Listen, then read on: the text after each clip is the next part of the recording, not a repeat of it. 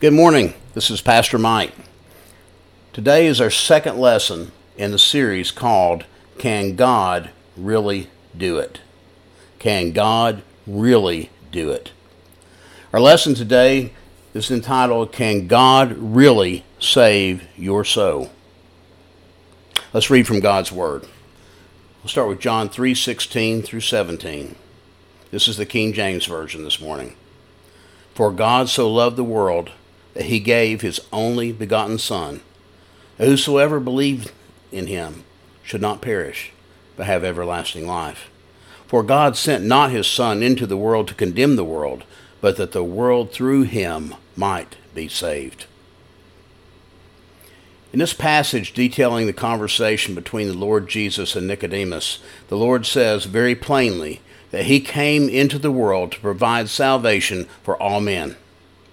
The matter of salvation is of vital importance to every person under the sound of my voice and throughout the entire world.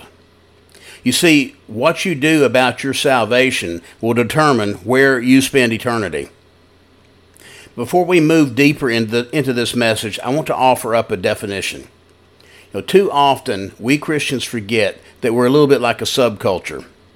What I mean is that we have our own dialect, and sometimes the things that we say are simply confusing to those who don't know our lingo. One word that I want to define today is the word Jesus used in verse 17. Jesus tells us he did not come into the world to condemn the world, but that the world through him might be saved. It's that word saved that I want to consider for a moment. We throw that word around in our sermons and our testimonies, but those who are not saved may not understand what we mean when we use the word saved. So to clear up any confusion, I want to tell you what that word means. The word saved comes from the Greek word sozo. This word literally means to save, to keep safe and sound, and to rescue from danger or destruction. The word means literally to save one from injury or peril. It means to save a suffering one from perishing, that is, one suffering from disease, to make well, heal, and restore to health. It means to preserve one who is in danger of destruction, to save or rescue. To save in the technical biblical sense, to deliver from the penalties of messianic judgment. To save from evils which obstruct the reception of the messianic deliverance. If this word has that meaning, then why do we use it in regard to the soul? That's because man, in his natural state, is a sinner. Look at Romans chapter 3, verse 23. When we come into this world, we arrive here already under a death sentence. Look at Romans chapter 6, verse 23. We are all born under the same sin of Adam. Preachers, deacons, elders, members, teachers, we are all born under the same sin of Adam. And when we come into this world, we arrive here under a death sentence. You see, unless a person is saved, then they will die in their sins, and they will spend eternity in hell, forever separated from the presence and power of Almighty God. Now, no right-thinking person wants to think that that could happen to them. Therefore, we must know how we can be saved. That's something I will explain as this message unfolds. Now, we know what it means to be saved, and I think that we all want that for ourselves. We're about to find out how to be saved. All that remains in this one question is one question, I'll say it 33 times. Can God really save your soul? Can God really save your soul? That is, if you do what the Bible says and receive his plan of salvation, can God really save you and keep you out of hell? That's the question I would like to answer this morning. Can God really save your soul? Can God really do it?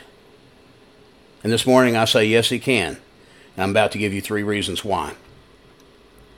God made a promise to save. We talked about last Sunday, we talked about God's promises. God does not lie. God keeps his word, unlike mankind. You see, it's an old promise, very old promise. In the beginning, when God made man in his image, and man made a conscious decision to sin against the Lord, God made a promise to Eve in the Garden of Eden in Genesis chapter 3, verse 15. God's promise to provide a means of salvation is even older than that. Revelation chapter 13, verse 8 tells us that Jesus is the Lamb slain from the foundation of the world. Peter takes it even further. 1 Peter chapter 1, verse 20 says, "Who verily was foreordained before the foundation of the world." These verses tell us that even before there was a sinner to save, before there was even a sin to cleanse, the Lord had already formulated a plan to redeem sinners and save mankind. His is a plan older than man, older than sin, older than Satan, and older than hell. God's promise to save is an old promise that will never, ever fail. Even in the Old Testament, there are glorious glimpses of the promise of God to save sinners. You look at Isaiah chapter 45, verse 22, Isaiah chapter 43, verse 11. God has always been and will always be a saving God. His promise to save is as old as God himself, yet it is as new as the day when you call on him believing in faith. It's an ongoing promise. While God's promise is older than the world and even older than mankind, it still has all the power of the Almighty behind it. The promise is as valid today as it has ever been. Take note of John chapter 5, verse 24, John 3:16, Acts chapter 16, verse 31. This promise has never and will never lose its great power. God is a saving God, and nothing will ever change that. If you'll remember from our lessons on the final countdown all the way through God's judgment being reaped upon mankind, God was still in the business of saving souls. Yes, God is a saving God, and nothing will ever change that truth. This promise is an open promise. You see, God's plan of salvation is not limited to a selected few, but it's a promise that's offered to all men. There are several passages that bear out this truth. Look at Revelation chapter 22, verse 17. John chapter 6, verse 37. Romans chapter 10, verse 13. John chapter 6, verse 47. These are just to name a few. Pastor, why are you giving me all these verses? Because I only have about 30 minutes. And I figure that you can write them down. It's clear from these verses that anyone who senses the need for salvation can be saved by the grace of God. John chapter 7, verse 37. The only requirement for participating in God's plan of salvation is that it is for sinners only. If you're good, you cannot be saved. If you're righteous, you cannot be saved. Jesus came for the lost and for them alone. Look at Mark chapter 2, verse 17. There's nothing that you can do to earn the plan of salvation. The fact is that we are all sinners. Look at Romans chapter 3, verse 23, and Galatians chapter 3, verse 22. Therefore, we all qualify under the terms of salvation. The problem is that not everyone is willing to admit his or her guilt. Yet the Bible tells us that we are in sad shape apart from God. Look at Isaiah chapter 53, verse 6. In fact, it tells us that the best we can produce out of our own self-effort is a pile of putrid, filthy rags in the sight of Almighty God. In simple terms, we need what God has to offer us in His plan of salvation. God has the power to save. Now that we know that God has promised to save those who receive His plan of salvation, we need to know that He can do what He says He will do. Because how does God go about bringing men unto Himself? And when a sinner does go to God for salvation, how does he or she know that God can do what he has promised? Perhaps spending a few minutes looking at God's power to save will clear up any ideas or areas of confusion. He has the power to call the sinner. No one can be saved when they feel like it. The Bible says that the sinner apart from God is dead. That is, they possess no spiritual life and they're unable to approach God on their own. Romans chapter 3, verse 11. The only way the sinner can be saved is for him to be called by God. John chapter 6, verse 44. John chapter 6, verse 65. Salvation is a process that always originates with God in heaven. You see, it never begins with man. Now don't worry. I believe that God gives every man an opportunity. Look at John chapter 1, verse 9. Never presume upon God. When he calls, that's the time for you to come to him. 2 Corinthians chapter 6, verse 2. God is never obligated to call again. Therefore, don't bank on time. Proverbs chapter 27, verse 1. James chapter 4, verse 14. And by the way, don't run from the repeated calls of God. God has the power to convert the sinner. You see, when a sinner places his or her faith in the Lord Jesus Christ for salvation, God does a work of grace that's so powerful in their life that it cannot be explained in human terms. Things of such a profound spiritual nature take place, and it boggles the mind. Just a few things to help you understand what I'm saying here. First of all, number one, all sin is immediately and completely forgiven. Psalms chapter 103, verse 12. Isaiah chapter 38, verse 17. 1 John 1, 7. All sin is immediately and completely forgiven. God no longer remembers your sin. The sinner becomes a child of God.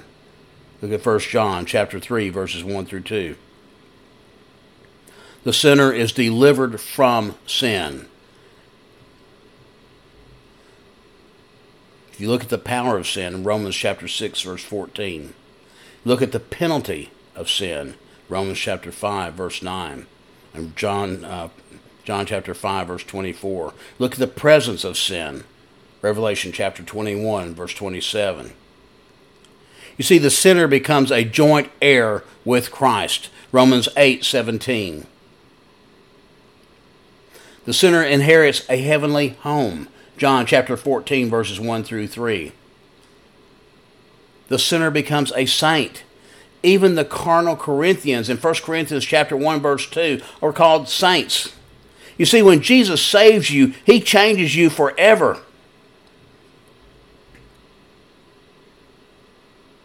There are some that he's changed by his own power. Saul, Act 9. Nicodemus, John 3, 17 and 19. Zacchaeus, Luke 10. The dying thief, Luke 23. You know, it may not prove anything to you, but I know what he's done for me, and that's all the proof that I need. You know, there are many more references and blessings that could be named, but these are sufficient to prove that when God saves the sinner, he has the power to change them forever. He has the power to conserve the saint. You see, when God calls and a lost person responds to that call, and they receive Jesus into their life, is it possible for that person to ever be lost again? Is it? Does a saved person ever have to worry about becoming unsaved? There are many denominations and others who would say yes. However, the Bible says otherwise. You see, I'm not concerned about what you believe or what a pastor believes or what a pastor thinks. What I'm concerned about is what is in the Word of God, what the Word of God says, and the Bible says otherwise. You see, not only does God have the power to call and convert sinners, he also has the power to keep them saved forever. There are several verses that prove this great truth. I'll give you a moment. 1 Peter chapter 1, verse 5. John 3:16 through 17. John chapter 10 verse 28. John chapter 6 verse 37. John chapter 6 verse 47. Hebrews chapter 6 verses 1 through 4. You see, even the word saved loses all power and meaning if the saved one is still in danger of being lost. It makes no sense. If I can lose my salvation before I get to heaven, then I cannot be saved until I get there first. And if that's true, then there is no genuine salvation on this side of eternity. I thank God that when salvation is given, it cannot and will not be taken back again. Look at 2 Timothy chapter 1 verse 12. Thank God there's power in the Lamb to save the sinner. God made a provision to save mankind. He provided a very precious substitute. You see, when man sinned in the garden, man fell under the curse of God. For a man to be redeemed, a man had to die. However, not just any man would do. The one who died would have to be a perfect man, one without sin and without any wickedness. See, God, knowing our need and our inability to do anything about it ourselves, He provided a perfect substitute. God gave us none other than His own Son, the Lord Jesus Christ. In fact, the gift of God in Christ proves God's love for you and for me. You know, you may not understand it this morning, but when Jesus dies on the cross, He is literally taking your place. He is dying for you. Look at Isaiah chapter 53 verse 6, Matthew chapter 20 verse 28, John chapter 1 verse 29. When Jesus was on the cross, God transferred your sins to Jesus and He died to pay your price on that cross. When He died on the cross, He took all the sins of mankind all the way back to Adam and all the way forward to the end of the world, and He took those to Calvary with Him, and they were transferred to Him, and He died to pay that price on the cross for all mankind.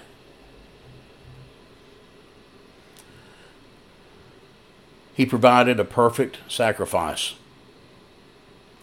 When Jesus was on that cross, His death and sacrifice were sufficient to provide for the saving needs of the entire world.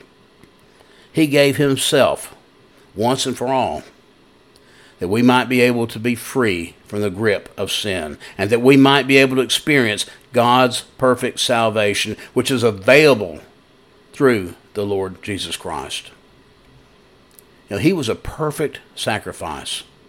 It will never have to be redone. You know, Hebrews chapter 9 verses 24 through 28 and chapter 10 verses 10 through 14 says it was a once and for all sacrifice. Many in our day want to do away with the blood of Jesus. May I remind you that without His precious blood, there is no salvation possible for any man. Far too many of us think that a little religion is enough. Religion can't save. Neither can any ritual or practice. Nothing saves but faith in the shed blood of the Lamb of God, and that is the Lord Jesus Christ. God provided a plan of salvation. Now we come to the crucial question. If God promised to save man, if He has the power to save him, and if He has provided the means to save him, how does one go about being saved? The answer is found in the verses that we read this morning in John 3:16 and through 17. The Bible tells us in no uncertain terms exactly what a person must do to be saved from their sins. The answer is to believe on Him. This is explained to us in great detail in Romans chapter 10, verses 9 through 10. You see, these verses tell us that to be saved, we must acknowledge the claims of Christ, and we must transfer our faith from works, religion, self-effort, self-righteousness, or whatever it may be that we're trusting in.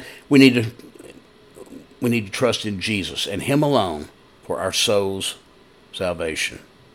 You see, salvation is simple Acts 16:31 and Romans chapter 10, verse 13. But mankind wants to keep complicating it. The best thing we can do is to simply take God at his word and accept salvation as what it is, the gift of God. Romans chapter 6, verse 23.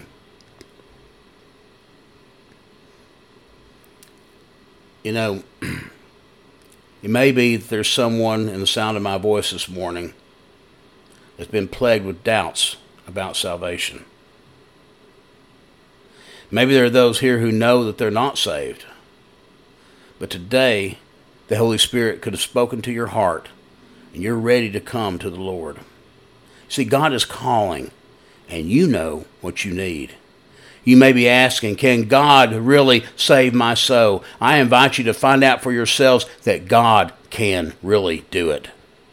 You know your heart, and all I ask you to do today is to listen to the call of the Spirit of God in your soul. If you need something from the Lord this morning, I challenge you to come and get it right with God right now. Will you obey the Lord today? Bow with me. Heavenly Father, we humbly seek your face this morning, knowing that you are the architect of all creation, and because you can do it. Father, we also know that you're in the business of saving your creation, and Father, we know that you can do it. Lord, there are some in the sound of my voice this morning that has never accepted your Son Jesus, or placed their faith into something that is so great and so wonderful that we can't really fully comprehend it. But Father, this morning, I ask you to speak to the heart of the audience so they can know the love that you have for your children. Please put aside their fears of, I don't know enough, or I'm just not strong enough. Put these words in their heart that God can do it, and urge them to accept Jesus Christ as their Lord and Savior. Father, I know there are some here that are saved, but for whatever reason, they've fallen away. And maybe it was life circumstances, maybe it was something that somebody said, but Father, they've fallen by the wayside. Father, I ask you to speak to their hearts as well, and let them know that you are standing there with your arms wide open to welcome them back. And your Son Jesus is the same today as he was yesterday and will be tomorrow. Heavenly Father, I thank you for the precious gift of your Son Jesus and for his life-giving blood. For it's in his name, Lord, that I pray. In the name of Jesus Christ. Amen.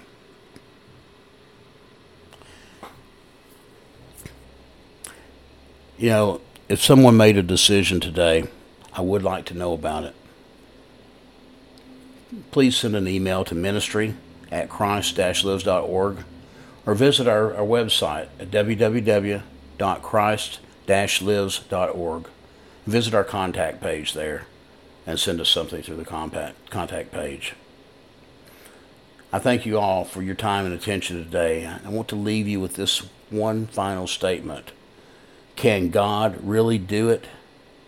God can really do it, and God is faithful to do it. God bless you and keep you. Amen.